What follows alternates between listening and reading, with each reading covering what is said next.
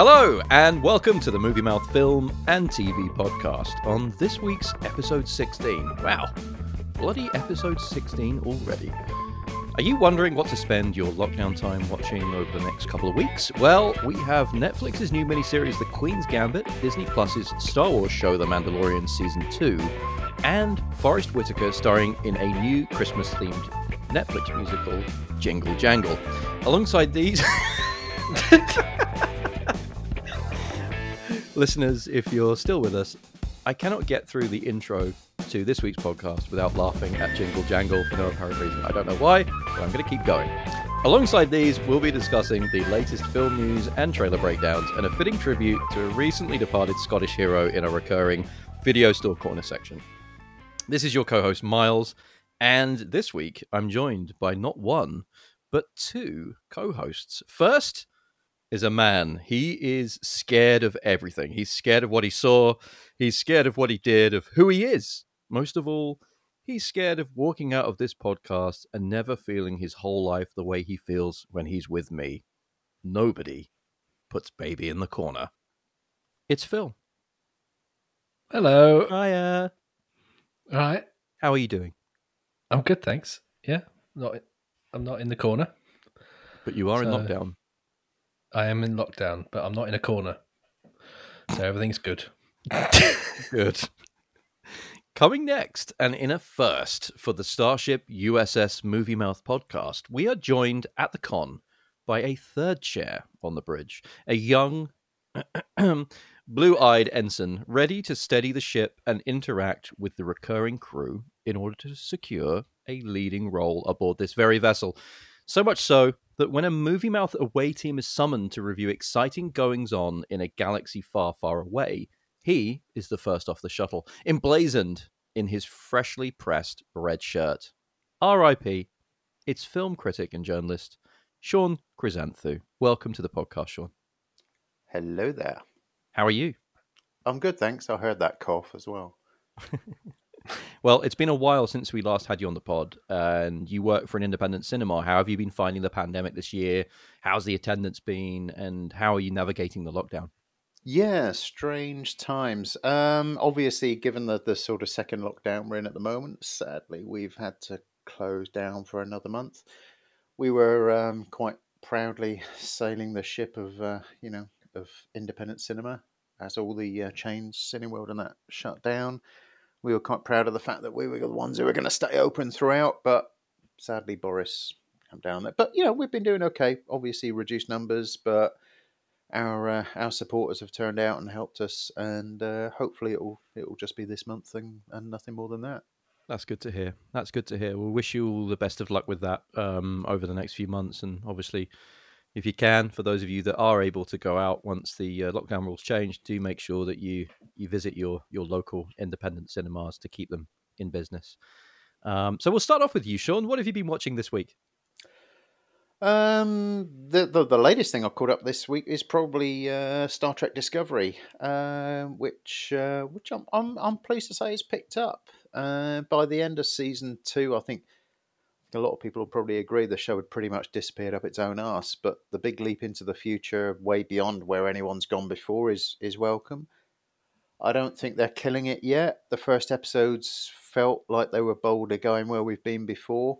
There was a good episode with Trills, a race and concept I've always loved, but it still seemed rooted too far in the past. But I think the latest episode is the best to date. It finally feels like we're in the future now, about to explore some new shit, and I think it's going in a good direction. I kind of wish. So safe to say that this season isn't Michael Burnham versus Tribbles. Yeah, fair point. Yeah. No, I think it's going finally now. Sort of, I know we're not mid-season, but approaching mid-season, we're kind of going in a good direction. I just wish they'd stop yapping and being so bloody worthy. But other than that, yeah, no, it's pretty good. It's pretty good. I'm more psyched about Strange New Worlds next year, to be honest. But it's going okay. It's the right direction. Sounds good, Phil. I know you've had a ton to review this week, but what have you been watching?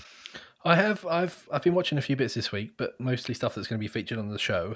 But I did catch the the first episode of season 2 of his Dark Materials, okay. which is the series based on the Philip Pullman novels. And I really liked the first series of this. It was on BBC.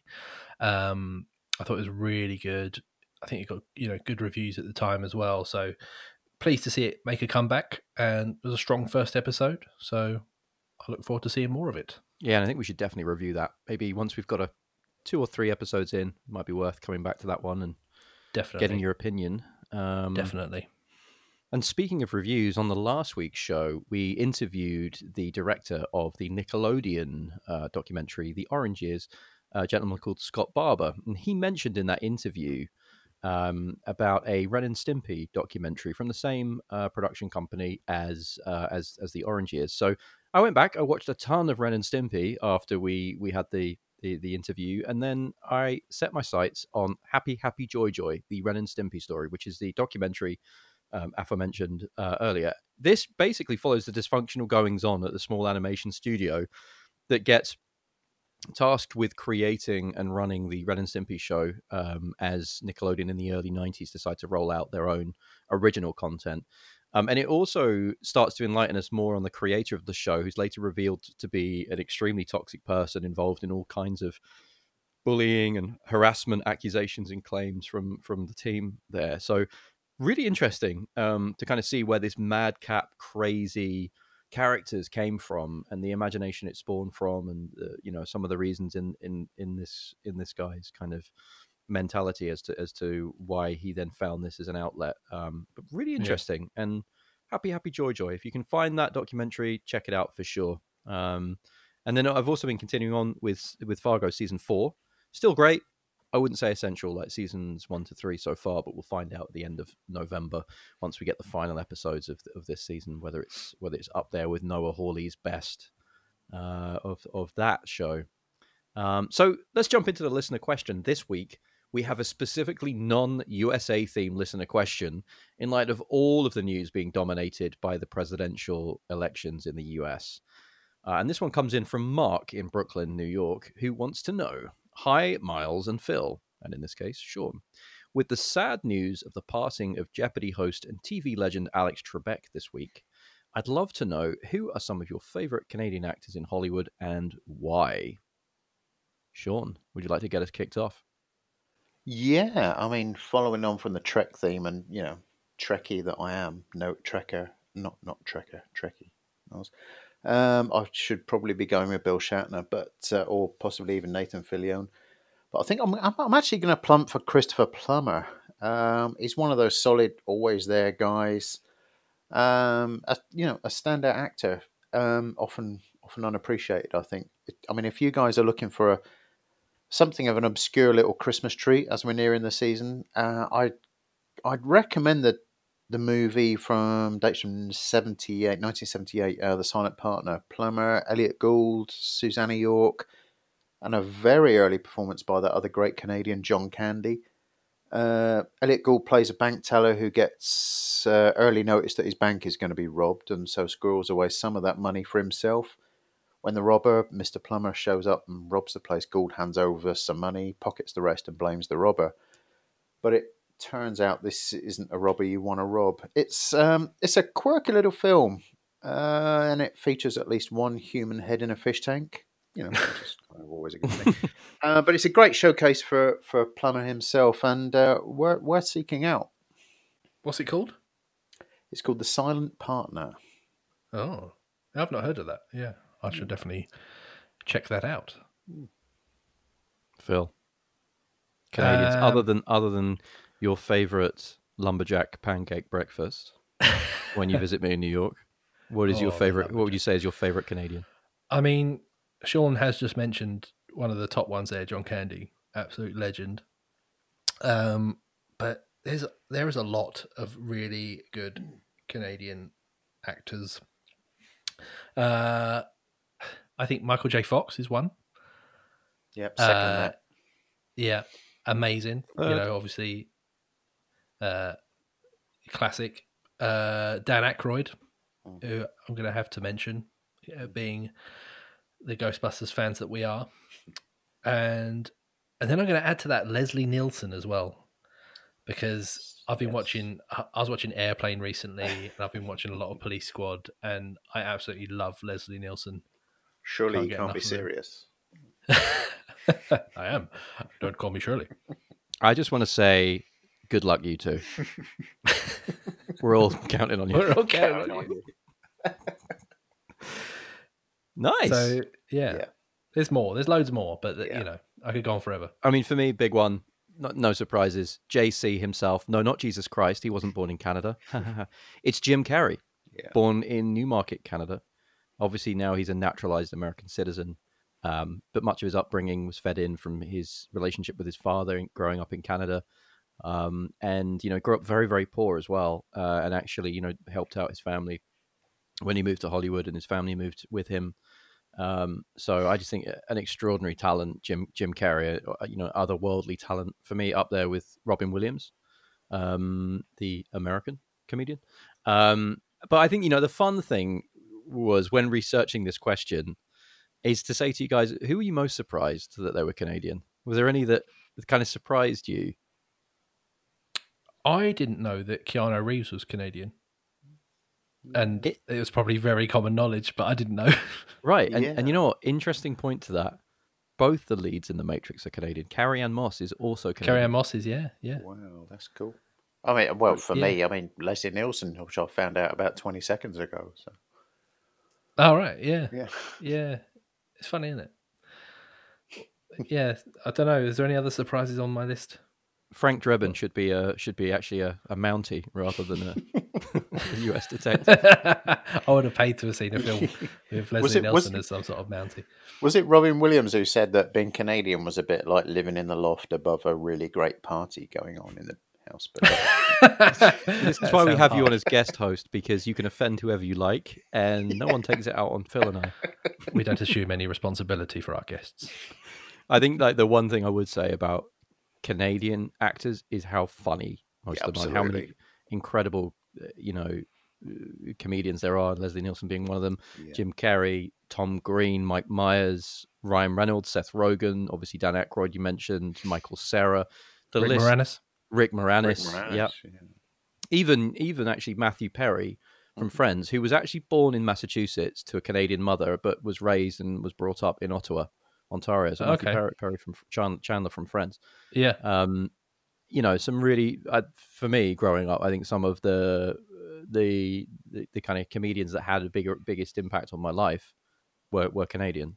With the exception of, I would say, Robin Williams. So, great question, and I loved researching it, loved looking into it, and finding out who actually was Canadian in real life. In real life, not just in another life. In another life, when we're both cats. So let's jump into the news. And speaking of the passing of a legend, I think there's only one place to start, and that's with the sad passing of acting legend Sir Sean Connery, who unfortunately died just a day after we published our last podcast. So we didn't get a chance to write or have a significant homage to him. Considering that we have a hardened film journalist who was actually named after him, we thought it would be a fitting tribute for our special guest host, Sean, to talk about this one. Over to you.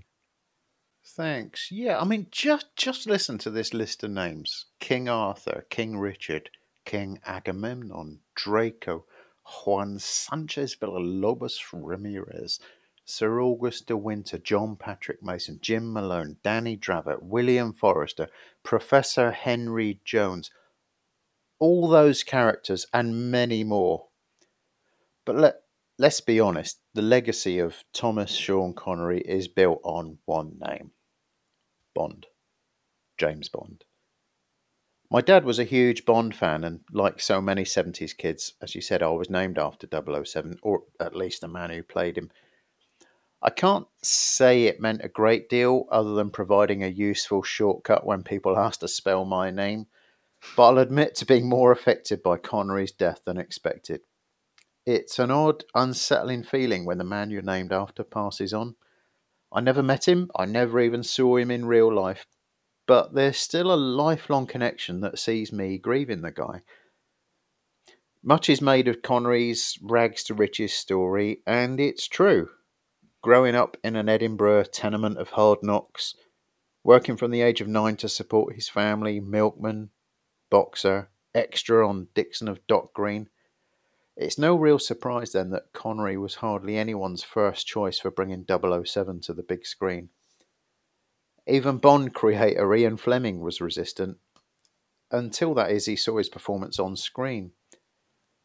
Connery brought weight, grit and charm to Fleming's blunt instrument. In fact, Fleming was so won over that he went on to pay Connery the ultimate compliment by officially granting Bond Scottish ancestry. James Bond unarguably made Connery a star, but after a decade Connery had had enough. He left the role twice, 3 times if we count Never Say Never Again. What followed was a decade of ups and downs, though it did serve up one of my personal favourites, The Man Who Would Be King, where Connery starred opposite his old mucker, Michael Caine.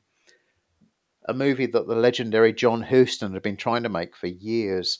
It was originally intended for Clark Gable and Humphrey Bogart, then Burt Lancaster and Kirk Douglas were considered, and even Robert Redford and Paul Newman. Watch the final movie, though, and it's impossible to imagine anyone else filling the roles of Danny and Peachy. It was Highlander in '86 that re-established Connery on screen. It was certainly influential in transitioning Connery's career from leading man to leading mentor, a transition which not only proved highly bankable, leading to a major revival in Connery's box office, but also gave Connery his only Oscar for The Untouchables. Though back then I can't have been the only one who got tired of Connery dying every time he appeared on screen. Connery was known for being forthright, blunt even, but a consummate professional and supportive of colleagues. Recent press reports of him going to bat for the then fledgling director Michael Bay on The Rock are worth seeking out. In latter years, Connery made much of enjoying his retirement and his golf, a game, interestingly, he had no interest in prior to filming Goldfinger.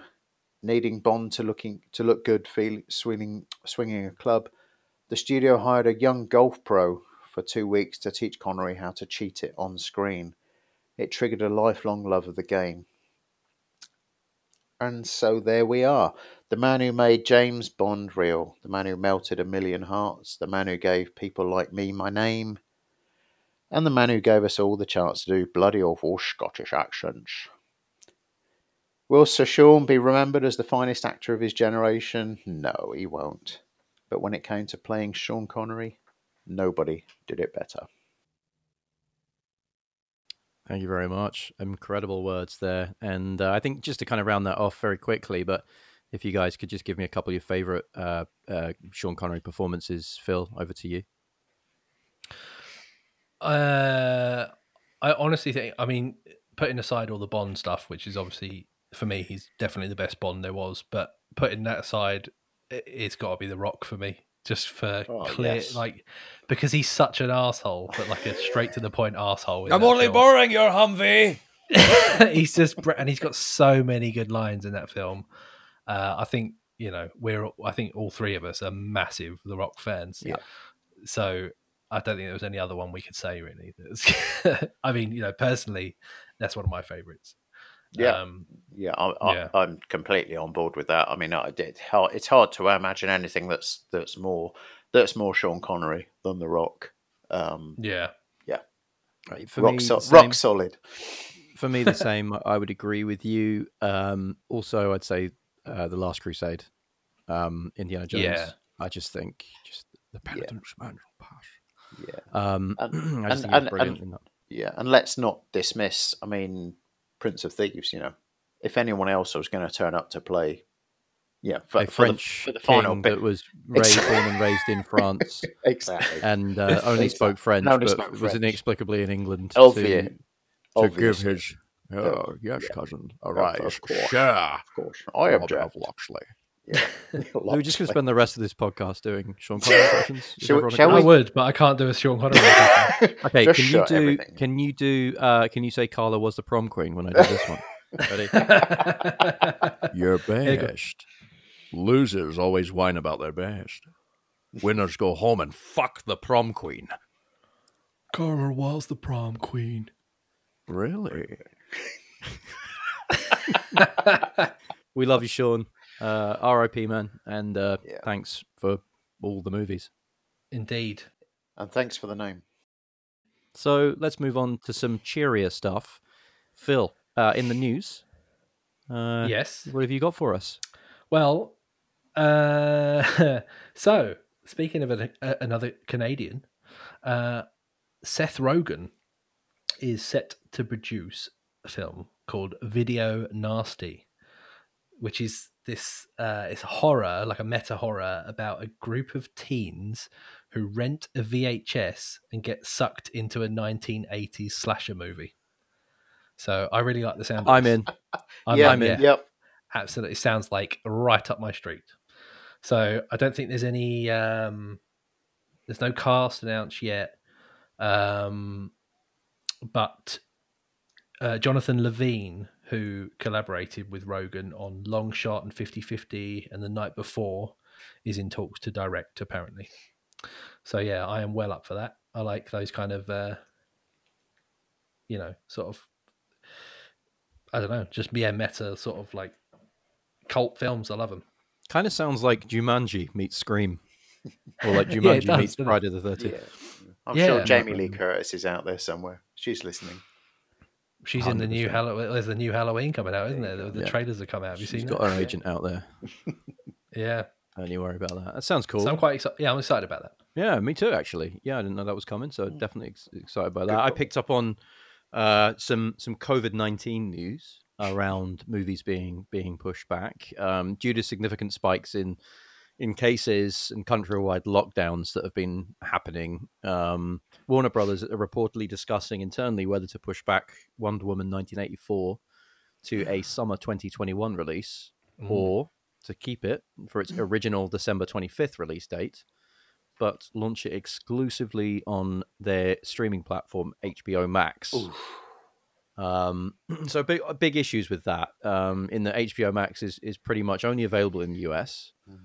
So, it might be available on other VOD platforms such as Amazon Prime throughout Europe and so on. Obviously, the impact it's going to have on cinemas and, not just the cinemas themselves, but also the movie-going experience. The fact that Patty Jenkins herself even stated that, this was a movie that was really made for the big screen. And I think it looks fantastic from the trailer, to be honest. Yeah, it looks like a really good trailer. Agreed. Yeah. One that I was definitely looking forward to. But I think this is showing that Warner's are following in the footsteps of Disney Plus with Hamilton and Mulan, which launched on their platform instead of in theaters. And interestingly, Disney announced earlier this week that despite posting a $710 million loss in revenue so far this year, their stock prices increased dramatically on Thursday after they announced 73 million new Disney Plus subscribers during Q4 this year. Whoa. So Yeah. Warner's are going to be trying to do the same with its HBO Max platform, and no doubt they've learned the hard way with Tenet's difficult box office struggles during the summer, where audiences naturally didn't feel comfortable going back, and even mass markets in America, like in New York and Los Angeles, movie theaters won't open for people to see them. So this is obviously going to have an impact here on pretty much everybody in the film industry except the studios themselves. Yeah, We'll keep you posted on that. It's hard to take, and the Wonder Woman news is kind of depressing from coming from a cinema guy. It's sad to hear. And I don't know. Yeah, that's the first I'm hearing of that, and it really is kind of depressing. Yep. Couldn't agree more. But we'll keep you updated on that as things develop. And hopefully there can be a result for everybody out there. Sean, got some news for us? Yeah, I mean, on the face of it, I'd say the news of Jake Gyllenhaal, being attached to a new Michael Bay film wouldn't normally be the sort of thing that would catch my eye, but Ambulance sounds like it might be an interesting project there's a fair bit of industry buzz about it. The key thing here for me is that it's being touted as something of a return to Bay's 90s movies. Interesting that we should mention The Rock before, but back when Bayhem was a good thing, before those migraine-inducing Transformers movies. The script is said to revolve around two guys who flee a botched bank robbery in a stolen ambulance. That's the rumor. The script comes from Chris Fedak, the guy behind TV's Prodigal Son with Michael Sheen, which is trashy, but it's kind of fun. So there's a glimmer of potential here for some decent popcorn fodder if it's a throwback to that period. I'm game. I'm up for it. Other than that, perhaps it's not big news, but David Fincher has basically confirmed that he's locked into Netflix for another 4 years. Again, not necessarily a bad thing, I guess. It'll give him space and money to play for a while. Fincher himself has said that the deal is to provide, quote, content, but he even added himself that whatever that means, so it appears to be a fairly flexible arrangement. I don't know. In these uncertain times, I can't blame the guy, and I reckon there's a good chance of some good products coming out of this. Mank, his Citizen Kane themed movie with Gary Oldman, amongst others, I believe is out in some markets this week. I believe ahead of a Netflix release next month. I love Citizen Kane, so I'm looking forward to that one. I think there's potentially good stuff to come from that. It's exciting. I know it's going to be quite interesting to see the kind of where the drama is about. How Mankiewicz had basically a fight with Orson Welles over the writing credit of the script. It could be interesting. I like, films about Hollywood generally do pretty well as well at Oscars. Mm-hmm. Hollywood tends to love itself, so and give itself plaudits when it shows itself in a good light in some way. So that could be interesting. I'm a huge David Fincher fan. He's my favorite filmmaker for sure. I know in the past he's had a lot of issues with budgets, extending to Gone Girl as an example, where he didn't quite get the budget that he needed, that he really wanted, and he was really fighting with the studios over that. I think before the eventual studio gave him, I think it was Fox, that ended up giving him the unlimited budget that he needed for that. And then there was also another Gillian Flynn project with Utopia that he was actually going to make for Amazon Studios. Again, he wanted something like 40 or 50 million to create that, and because he didn't get the budget, he moved on. So I'm all for giving Fincher the money that he deserves, because I think his films are incredible. Obviously they need to have an audience. They're going to have an audience on Netflix. I would like to see him go back to Mindhunter and continue that after 2 brilliant seasons. But it sounds like that's maybe not going to happen now due to, again, budget and watch volume. But we shall see now. He's locked in for 4 more years. So I think it's very, very positive news for me. Yeah. Great stuff. So trailers, gents. Did you catch any trailers, Phil? I think you sat down to watch an incredible sounding trailer, didn't you, this week? Might be putting it. You might be spinning that there, I think, a little bit. Yeah, this is the this is the new. And does it fill you with dread when I say the words? This is the new Bruce Willis. Yes, movie. it does. Yes, it does. What it makes me think is, it makes me think of being in Blockbuster Video in 2007 and seeing a Bruce Willis, seeing about 10 Bruce Willis films that came out that year that I'd never heard of. Yeah, I think that's the problem with Bruce Willis now, isn't it? And it makes me sad. It makes me very sad. But this is the new Bruce Willis film, Breach. And I'll give you a little synopsis. On the cusp of fatherhood, a junior mechanic aboard an interstellar ark to New Earth must outwit a malevolent cosmic terror intent on using the spaceship as a weapon. So, is Bruce Willis the cosmic terror? He's not. Or the spaceship. And he's also not the junior mechanic. Basically, it looks like, from the trailer, it gives a lot away, and it looks like it's Alien, but there's one alien. And it's Bruce Willis. No, and it turns other people into like weird zombie monsters. Okay. And the best line from the trailer, so this was just in the trailer, there's a bit where they're sort of like examining a body and someone says, something seems to be dissolving him from the inside out.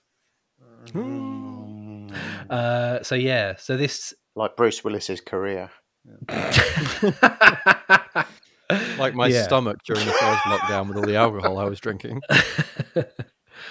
So this is Bruce Willis, Cody Kersley from Daybreak. You may see him in Daybreak, and Rachel Nichols, who's been in quite a few bits, the newer Star Trek stuff, Continuum, and G.I. Joe, and Amityville Horror, and all those. So it's out on the 18th of December, but watch the trailer, make your own mind up if you want to see it. I just thought it was worth mentioning. It's yet to be seen. It's yet to be seen. Sean? But just kind of comment on that. I mean, it's an interesting thing, isn't it, Bruce Willis's career? I mean, go back to Pulp Fiction, and by the point Pulp Fiction had come out, he was... I think when Bruce Willis's name rolled in the opening credits, I remember reading that, people were actually in the opening audiences actually booed the fact that Bruce Willis was appearing. And then by the time he'd actually finished, had actually delivered his performance within Pulp Fiction, they were cheering.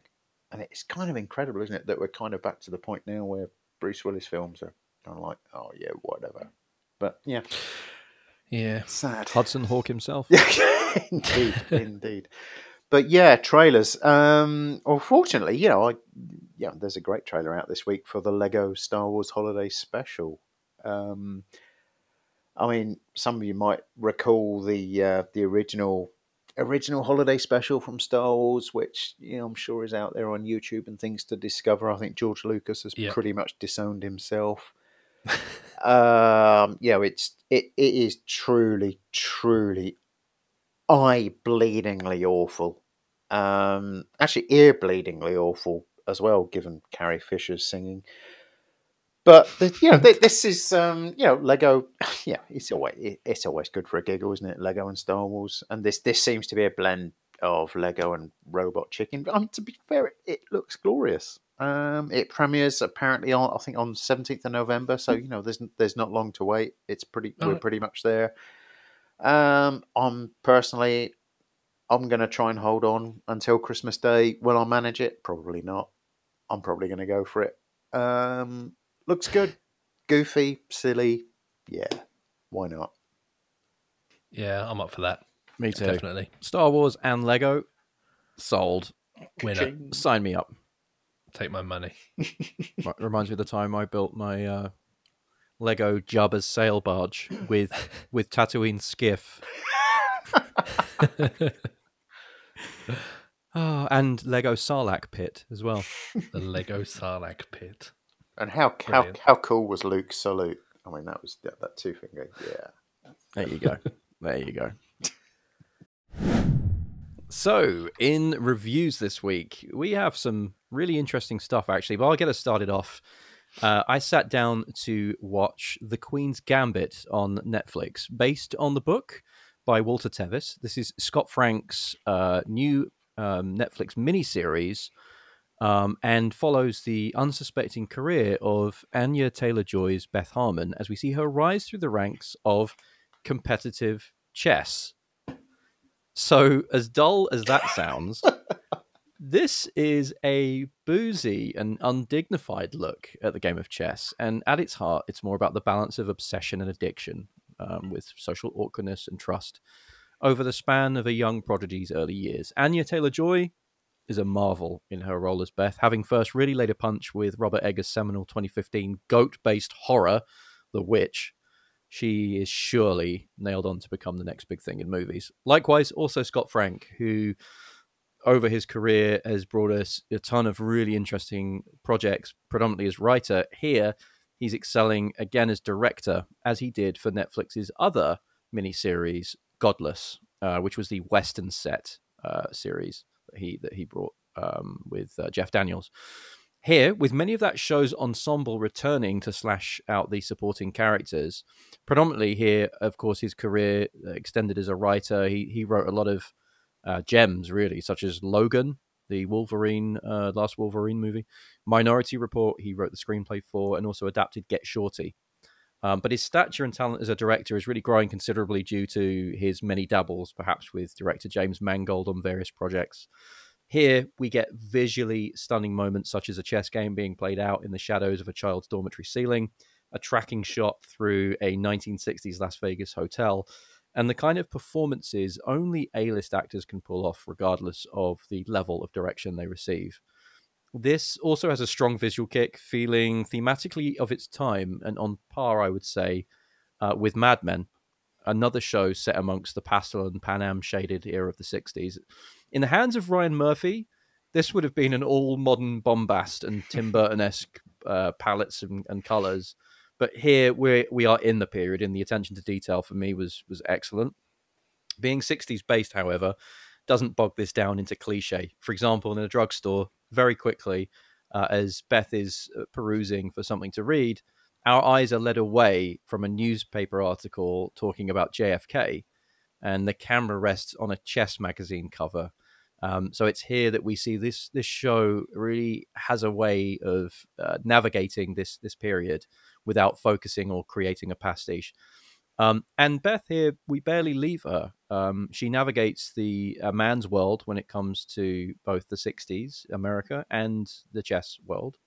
And she adds a large volume of pathos, psychopathy, almost of a serial killer, slowly tormenting her challengers both in chess and in relationships until she's victorious with her own selfish quest. For me, this is not only one of the best shows I've had the pleasure of watching on Netflix, but possibly one of the greatest miniseries ever.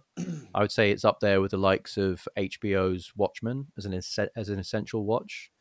And as the star-making turn for Anya Taylor-Joy, it's not to be missed. So highly recommended. I would even slap a masterpiece tag on this. Gents, I don't know if you feel the same. Yeah, I mean, I've watched.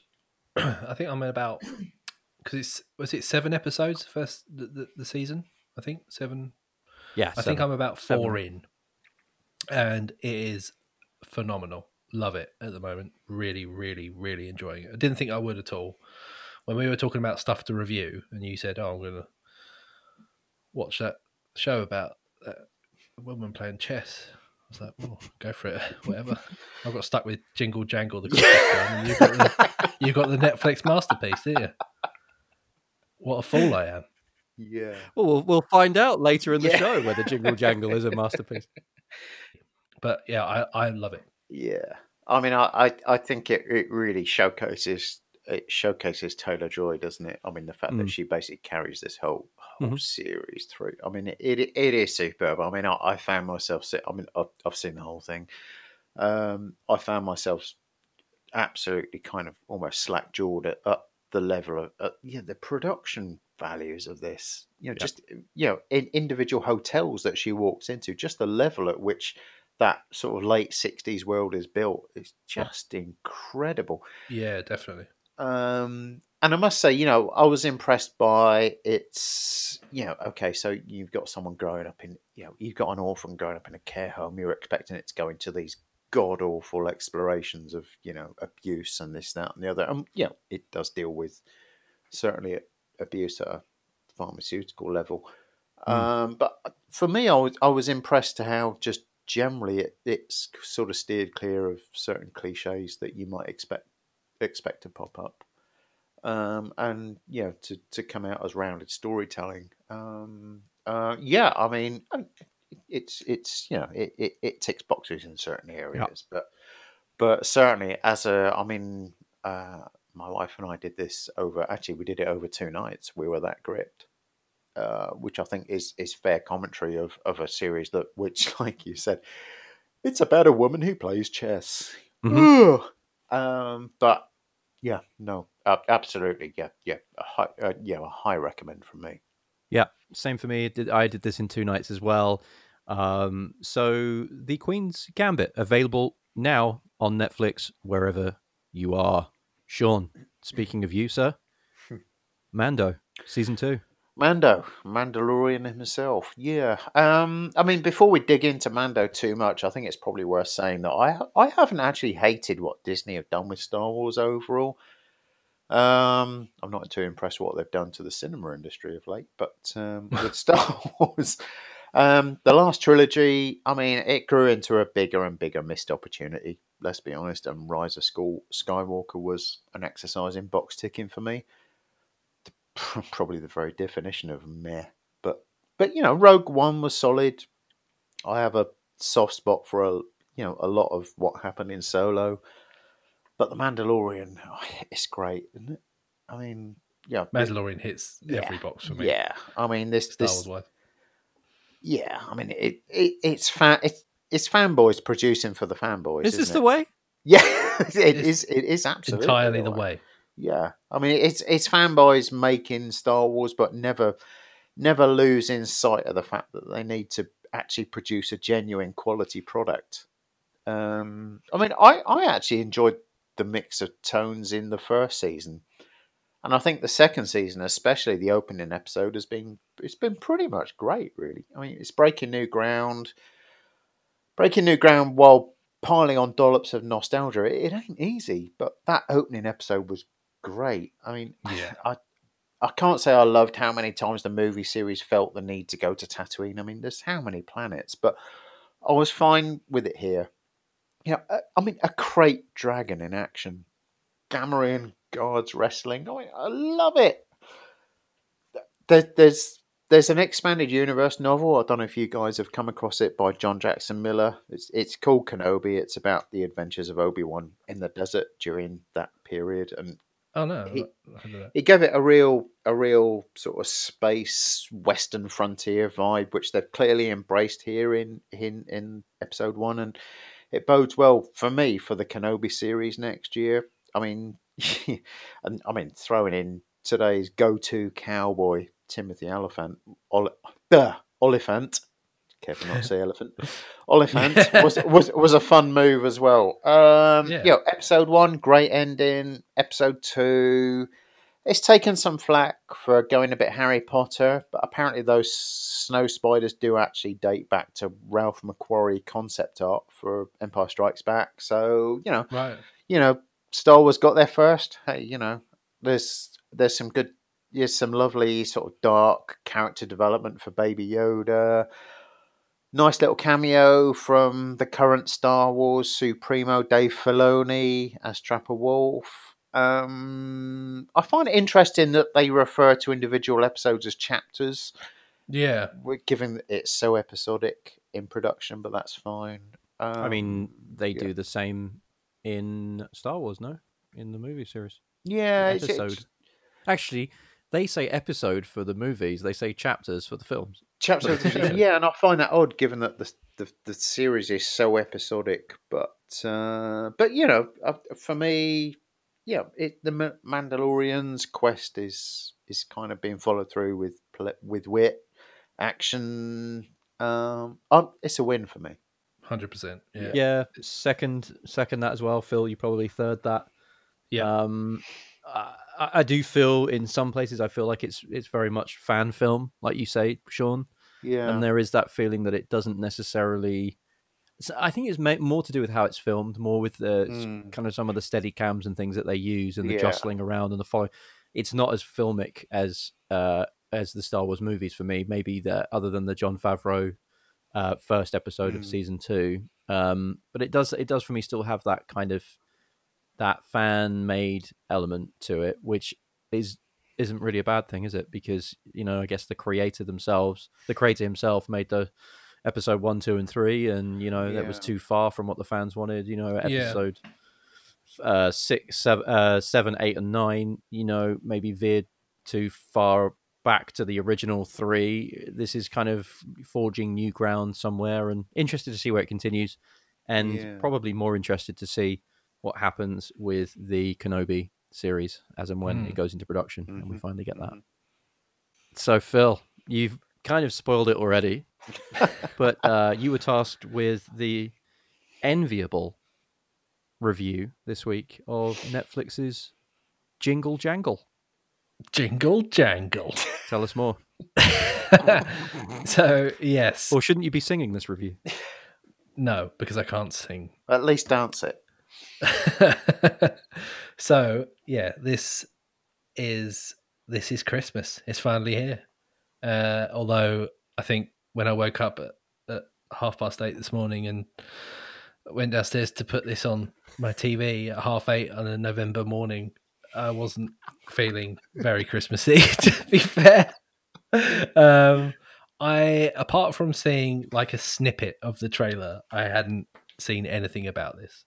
So this is very new, released today, Friday the 13th of November. Netflix musical Christmas film. So it's set in a Victorian steampunky fantasy land. And it tells the story of Jeronicus Jangle, played. Ironically, is I'm the sorry, name I've you cracked. give to your reproductive organs, isn't it? It is, isn't it? The old get down, Jeronicus.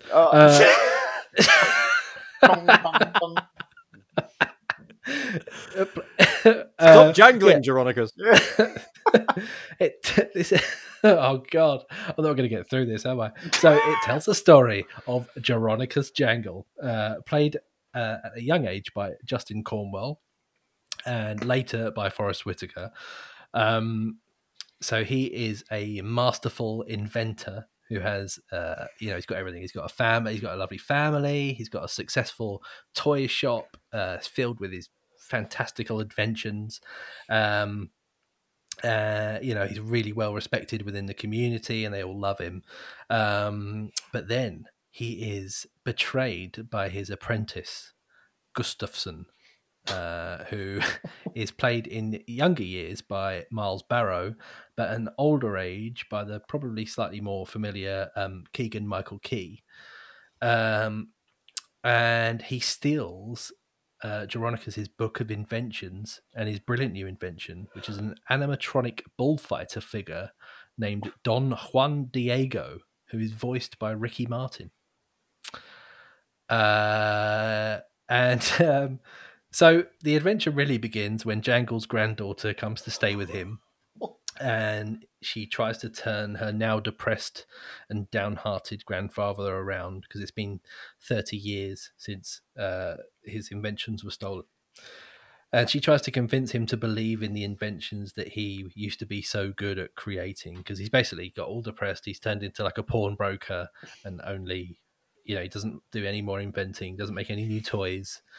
Now, it's when this started, I was like, oh my God, this is it. This is, the most, it's very cliche, but it's very well made. I'm going to say, it's really corny, but it suits the stage musical type performance that it gives. And without a doubt, the performances in this are really good from pretty much the entire cast.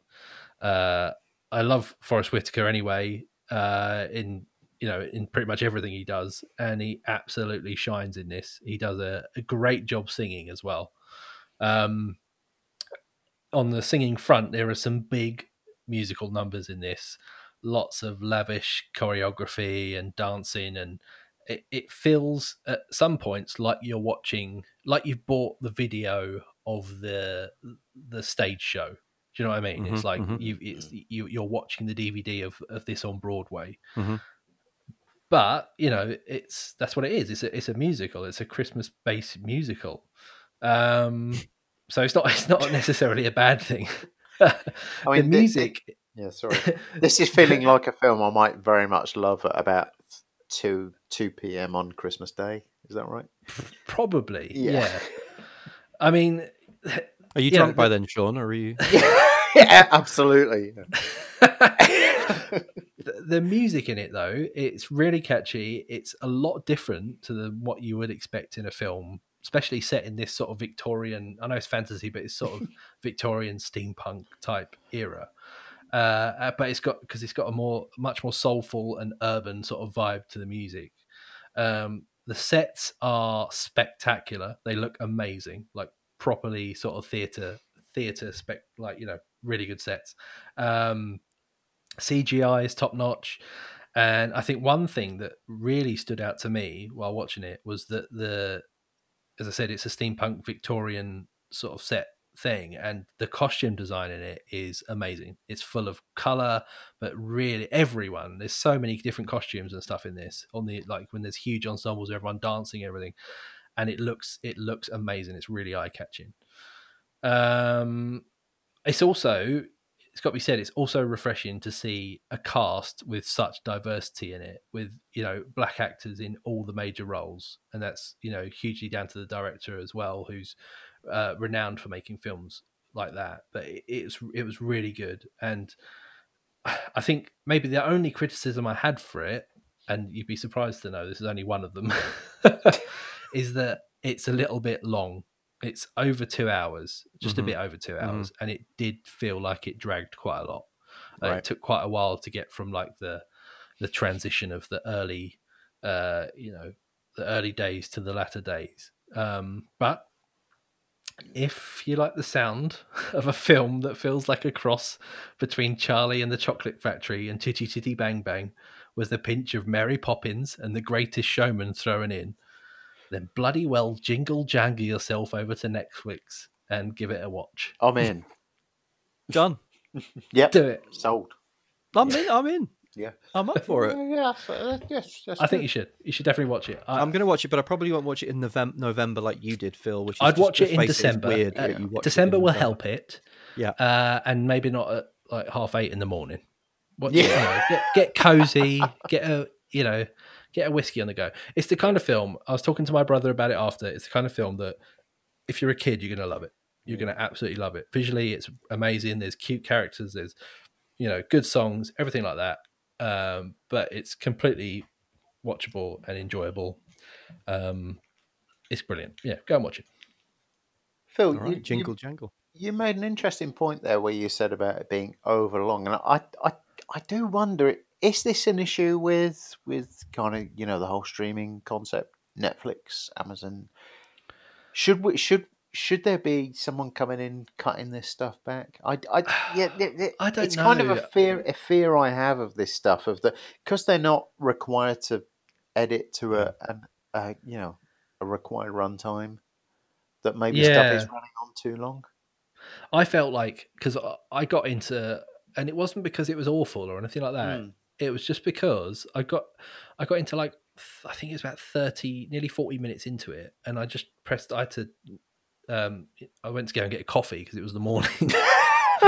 So You have to go and make your breakfast. Which is fair. yeah. So I paused it and then realised there was still like quite a long, like way longer to go than I thought there was going to be. Yeah. And I thought, yeah, this is definitely dragging. Like, it's not. You know, what can they possibly do in this to keep me entertained for the next hour and a half or whatever? A lot's been said. A lot's been said on that point, Sean. Obviously, about Netflix, you know, not acting like the studios would, which is, you know, giving almost final cut, final edit to their filmmakers. I think it's a poison chalice, isn't it? It's a good thing and a bad thing. More of your favorite filmmakers' content. But then also, you know, giving them free reign and not reining it in to the point where you've got punchy, watchable movies. And certainly, you know, Phil and I, we week in, week out, and you know, you'll be the same, watching and reviewing things each week. If we get something that's an hour and 40 minutes long to watch, it's almost like, oh, thank God, this one's only an hour and a half. Yeah. You know, this one's 130 minutes, you know, anything over kind of 120 minutes, I would say, usually becomes a bit of a killer, doesn't it?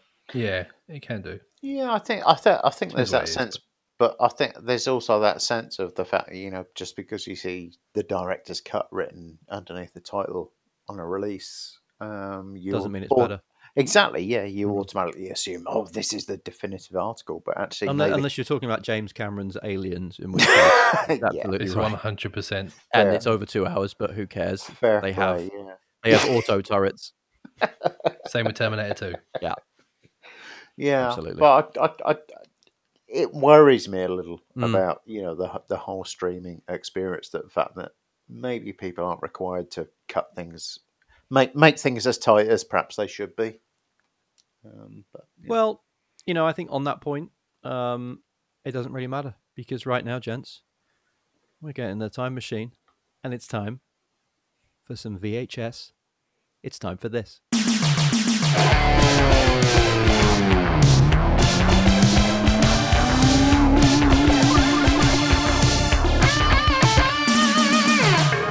Video Store Corner. Well, Sean, welcome to Video Store Corner. As this week's red shirt, you have officially survived this away mission so far. However, we are into new uncharted territory here.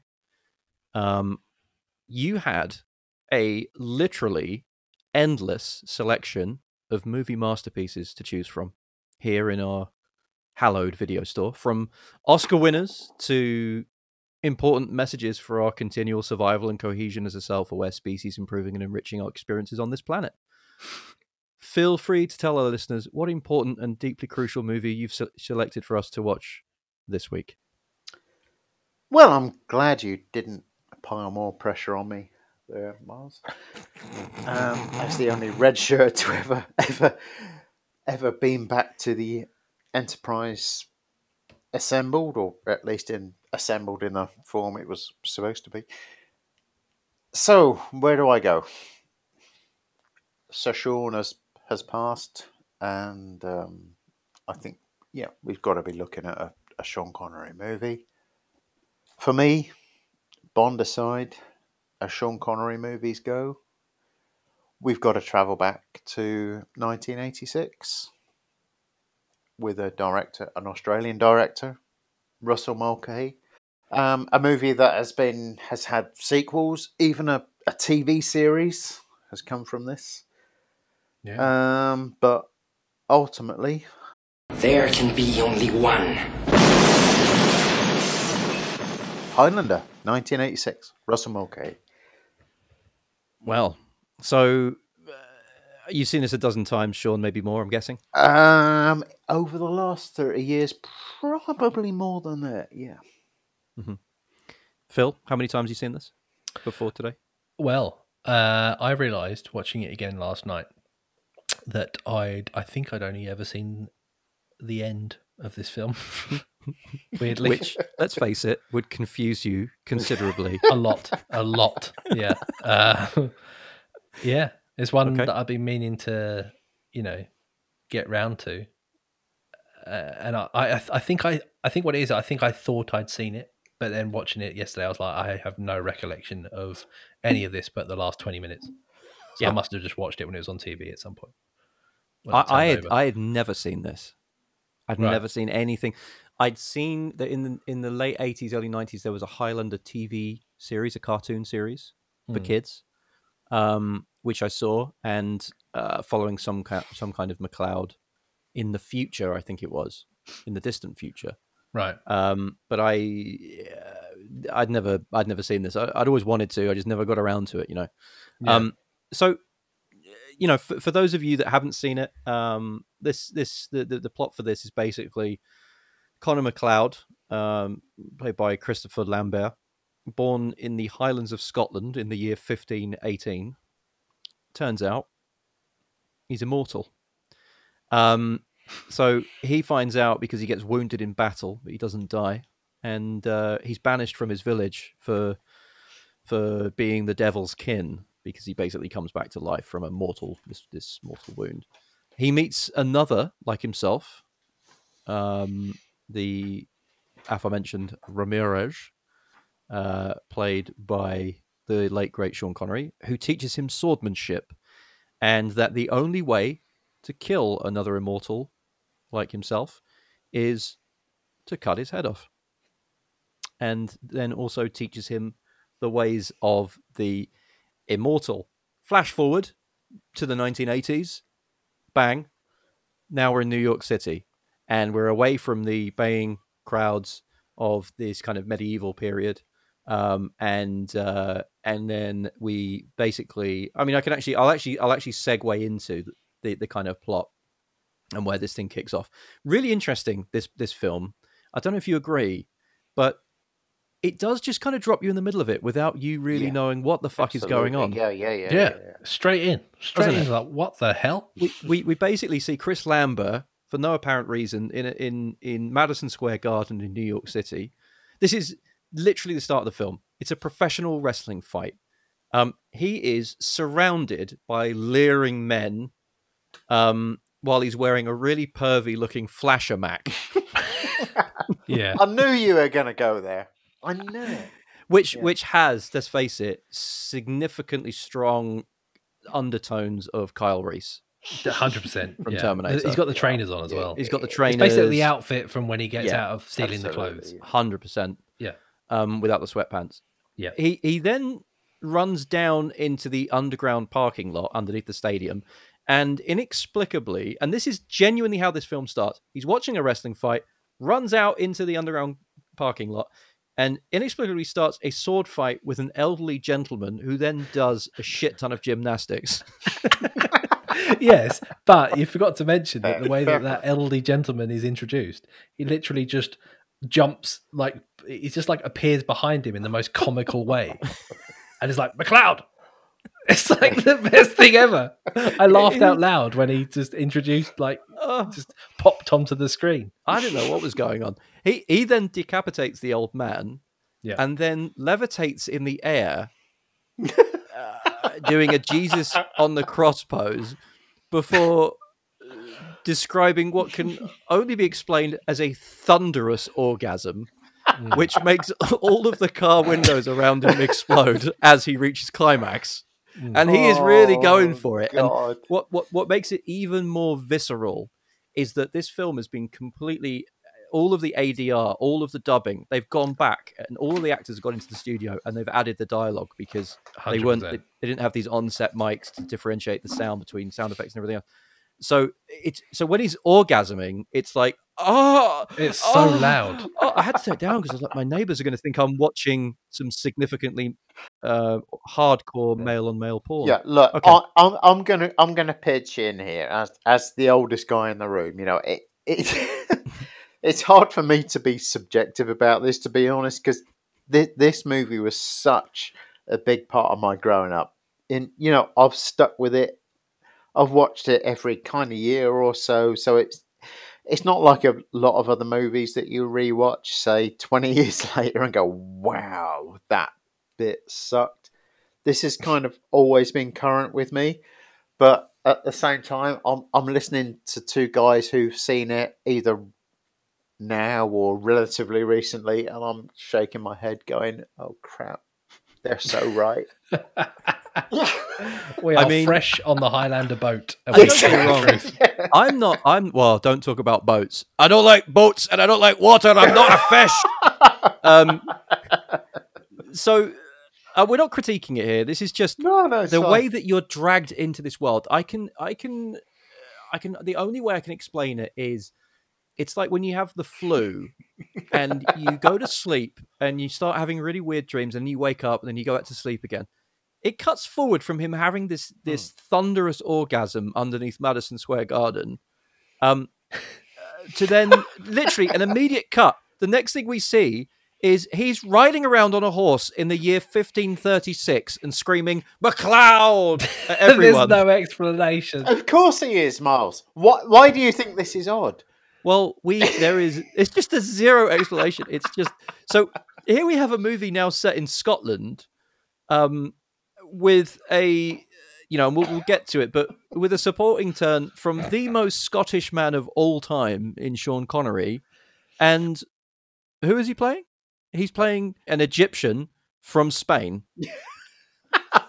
Juan Lopez Villalobos Ramirez. Absolutely. I mean... And he's dressed like we're poking holes in Highlander. Jesus, he's dressed like, when Sean Connery turns up, he's dressed like Sir Francis Drake. Yes. He's got an earring and everything. He's like Errol Flynn on fucking steroids. Right. Well, look, I was going to put this into the. I know we're going to talk about lines later on, but I'm going to put this straight in because it relates to this perfectly. And it's when we see Ramirez pretty much introduced, and Connor McLeod says, "You look like a woman, you stupid haggis," which is the insult that he gives him. And Ramirez, the most Scottish voiced person in the world, because it's Sean Connery, says, "Haggis? What is haggis? What's haggis? What is haggis?" And then he What's says, haggis? it's a, and I'm sure we'll mention accents later on. He says it's sheep's stomach stuffed with meat and barley. And Ramirez says, "And what do you do with it?" And he says, "You eat it." How revolting, right? So I watched that. That scene was brilliant. I rewatched that scene again on YouTube today just because I found it hilarious. And number one comment on that video made me laugh out loud. That is the description of that scene, wherein an American Frenchman playing a Scotsman explains to a Scotsman playing an Egyptian Spaniard what haggis is, and it's believable. Which I think is the key to appreciating Highlander. That's the key. Yeah. Wow. Haggis is the key. So, haggis aside, basically, it jumps forward into this time in Scotland. We then see Conor McLeod getting trained by Juan Lopez Villalobos Ramirez as he trains him in the ways of the Immortals, and teaches him about the quickening, something I still don't understand. No. We'll get to that. All right, and it kind of brings us up to modern day. Basically, he kind of lives out his years in Scotland, never aging. All of his wife, who he's with at the time, gets old and dies, and quite somber. And then kind of flashes back into the 80s, where he's now basically being circled because this decapitated corpse is found underneath Madison Square Garden, and through some mystifying DNA research, he's Sword traced DNA. It's sword this the DNA. thing where a sword left metal fragments on a neck. Yeah. Well, brilliant. a sword left metal fragments on the neck underneath the body, and the only explicable reason that this could be linked to Conor McLeod is because he owns an antique store in Soho. That's our man. That's our man. Bingo. There he is. Yeah. And then it's interesting because from that point on, the kind of suspicion of him as the perpetrator is kind of dropped, really. In fact, almost completely. And he's then left to just roam around the city at his own free will. He's like, "Am I actually under arrest?" They're like, "No." He's like, "All right, see you later." All right. Okay. See ya. And then he gets kind of involved in a kind of romance with one of the DNA experts that's kind of looking into the case. He's also being followed by by the Kurgan, who is his nemesis from the period in which he was stabbed and discovered he was immortal. Who's now here in modern day New York as well. Who was he played by, Phil? He was played by Clancy Brown. Amazing. Yeah, which you'll The Warden. The Warden. Yeah, it's from Shawshank Redemption, absolutely. and also Sergeant Zim in Starship Troopers. Yes. Love now that you're film. talking. Brilliant. He's great in this as well, isn't he? He's brilliant. He's annoying. He's annoying as fuck. Like, but it's like warranted. He plays the character well. Yeah. So he basically shows up in modern day 80s New York to kill for no apparent reason the other immortals that are still alive, including obviously Connor. I still don't really understand why he had to kill them. Because there can be only one. Yeah, but why? Absolutely. Because he The got told prize. that. The prize. What does he get? What prize? Well, he gets a load of voices in his head and a load of weird hand-drawn ghosts that fly around him while he's having an orgasm in a back alley.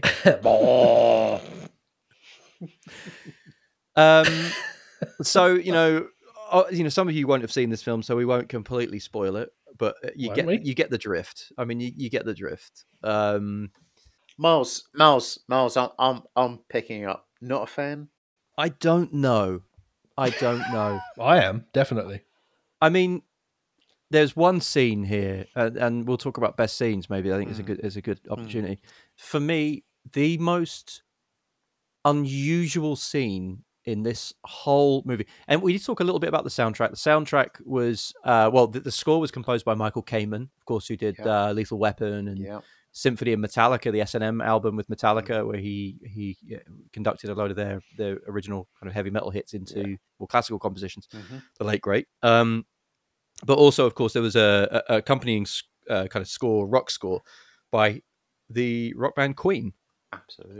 One of the greatest bands ever to exist. Thank you, Phil. So for me, there was a really interesting scene.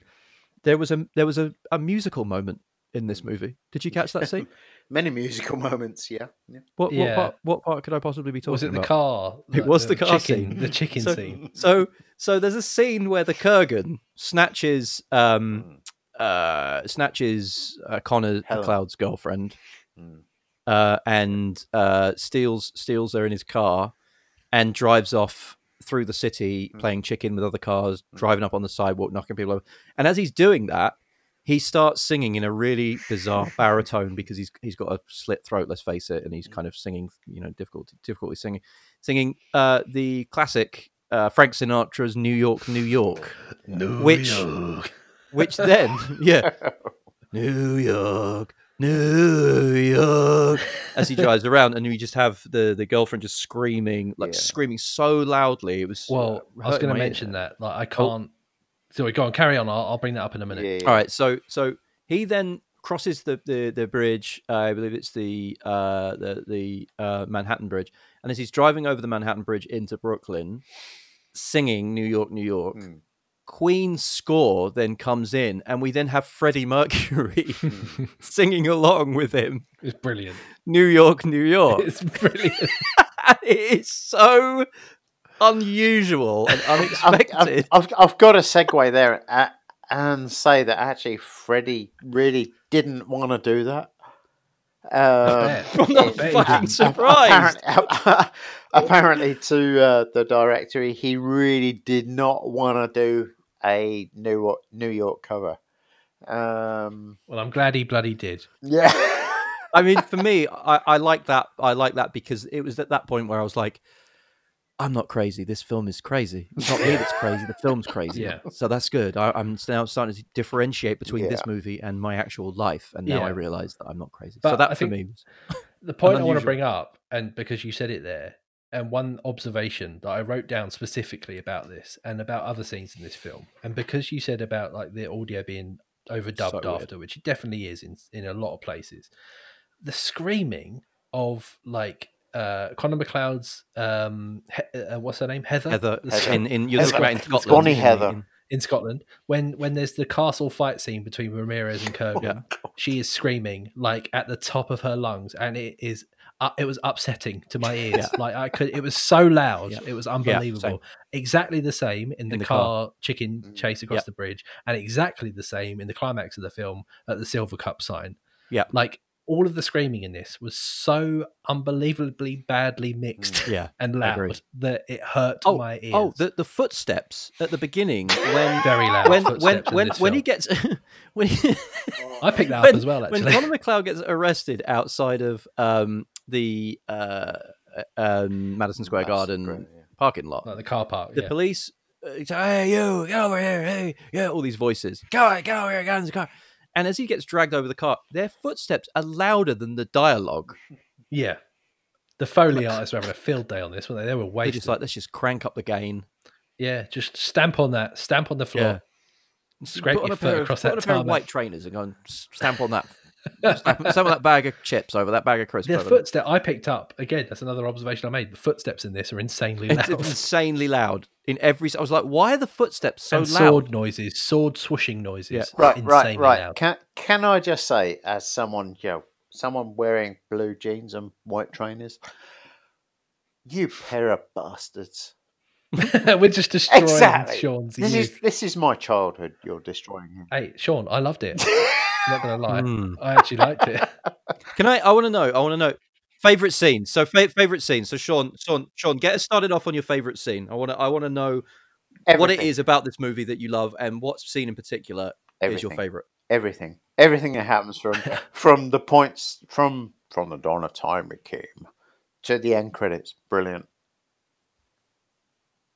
Okay. Right, fine. I'll take over then. Phil, you're on deck. Best scene, and I've got two. I'm going to do two. All right, quick one. The church scene where Kurgan goes into the church. Conor McLeod's gone in there to light a candle for his wife that died a few hundred years ago, and she told him as a dying wish that he would light a candle on her birthday every year, and he obviously does. And he's gone in the church, does that. Kurgan walks in. What does he do? Walks over to the candles, smashes them out with his hands, just like laughing. Smashes out all the candles. Right.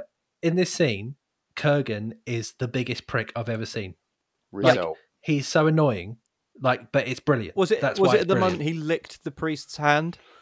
He licked the priest.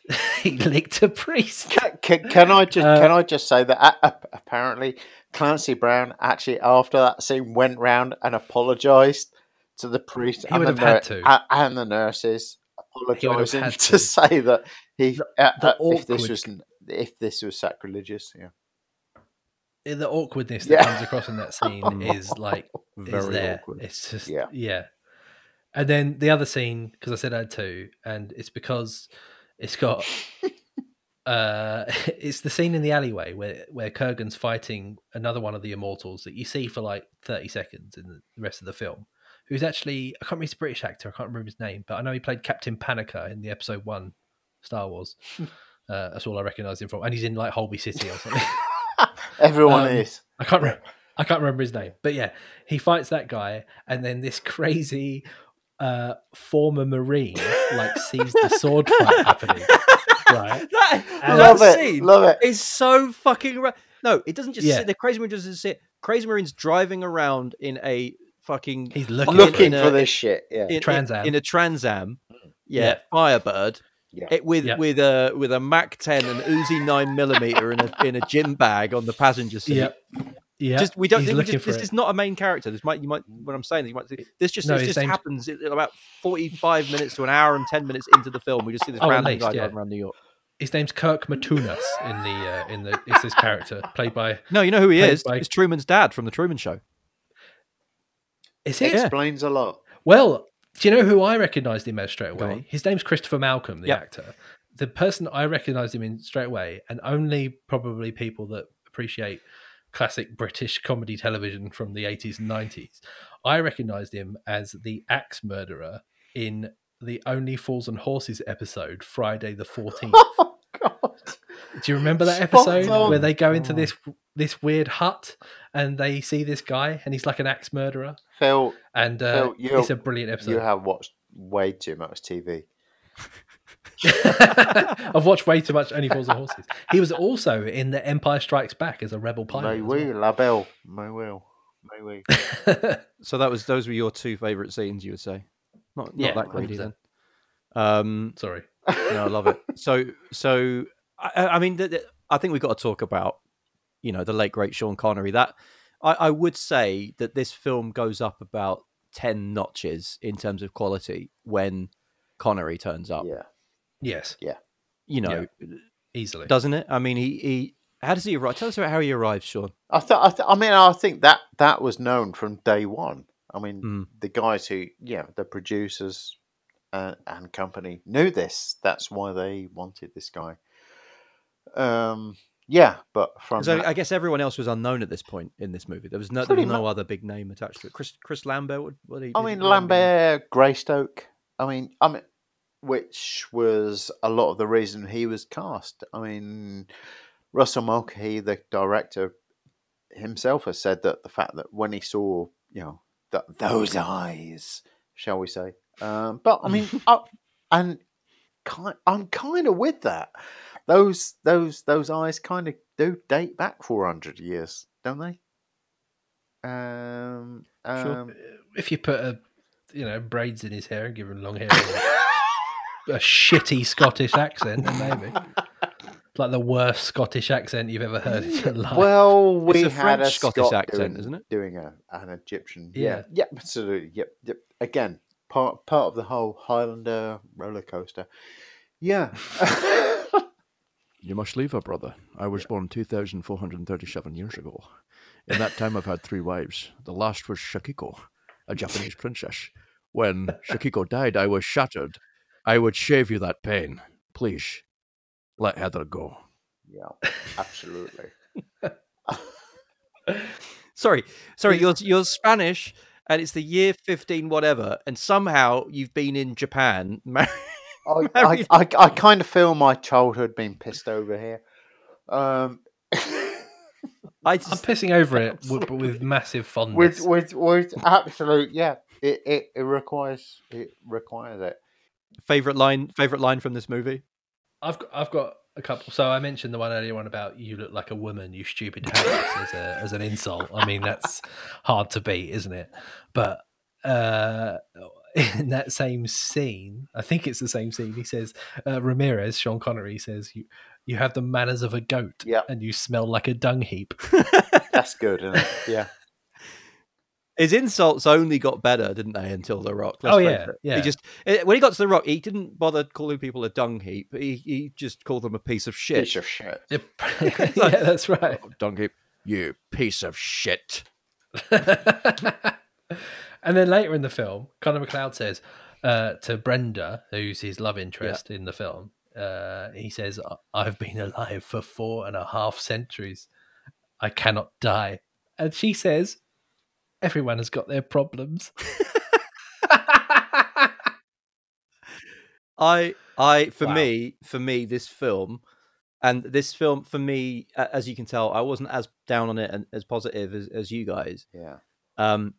But there is one saving grace, and I think that this film has possibly the best final line, and don't spoil it, of any movie in the history of movies. Yeah. And that is when Conor McLeod retires to the heathery Scottish Highlands, and we see him Mortality. sitting there with his young wee lady, and we get the Obi-Wan use the Force from Sean Connery himself, who now is apparently intertwined into his soul or something, so he sees everything. No, Connor, you're doing it wrong. Use your hips more. Use more of your hips. Apparently, he's just seeing and hearing everything. But he gives him some advice. This is the last scene in the film, and it's a voiceover from Sean Connery. Patience, Highlander. You have done well, but it will take time. There are generations being born and dying. You're at one with all living things. Each man's thoughts and dreams are yours to know. You have power beyond imagination. Use it well, my friend. Don't lose your head. Because it's all about not losing your head. Which at some level is kind of genius. Yep. I think that was "Don't lose your head." It's a brilliant one line, and it's right at the end of the film. I absolutely love that. For me, an interesting movie, definitely of its time. I would enjoy it, I think, after copious amounts of alcohol, and probably not, Phil, 8 o'clock in the morning. But that was it for me. Phil, closing thoughts? Yeah. Didn't realise I hadn't seen it all the way through. Thought it was ridiculous, but loved it at the same time. And I sort of want to watch the second one. No. Is it that bad? Oh, fuck. No, let's not get started on that. Don't get started. So, Sean, thanks for joining us on the Movie Mouth podcast this week. Phil, do you have any last words? No. Thanks, Sean, though. Cheers, Sean. Appreciate it. And join us on the next Movie Mouth podcast for a slice of movie and TV related podcast fun. But before then, please do follow us on our Facebook and Instagram accounts at Movie Mouth Podcast and hit subscribe, or give us a nice 5-star review on your podcast player of choice. And please subscribe and download there so that we know you're out there and you're listening. There's just one last thing to say, isn't there? Is there? There can be only one. Okay. Goodbye. Bye then. Bye. You haggis.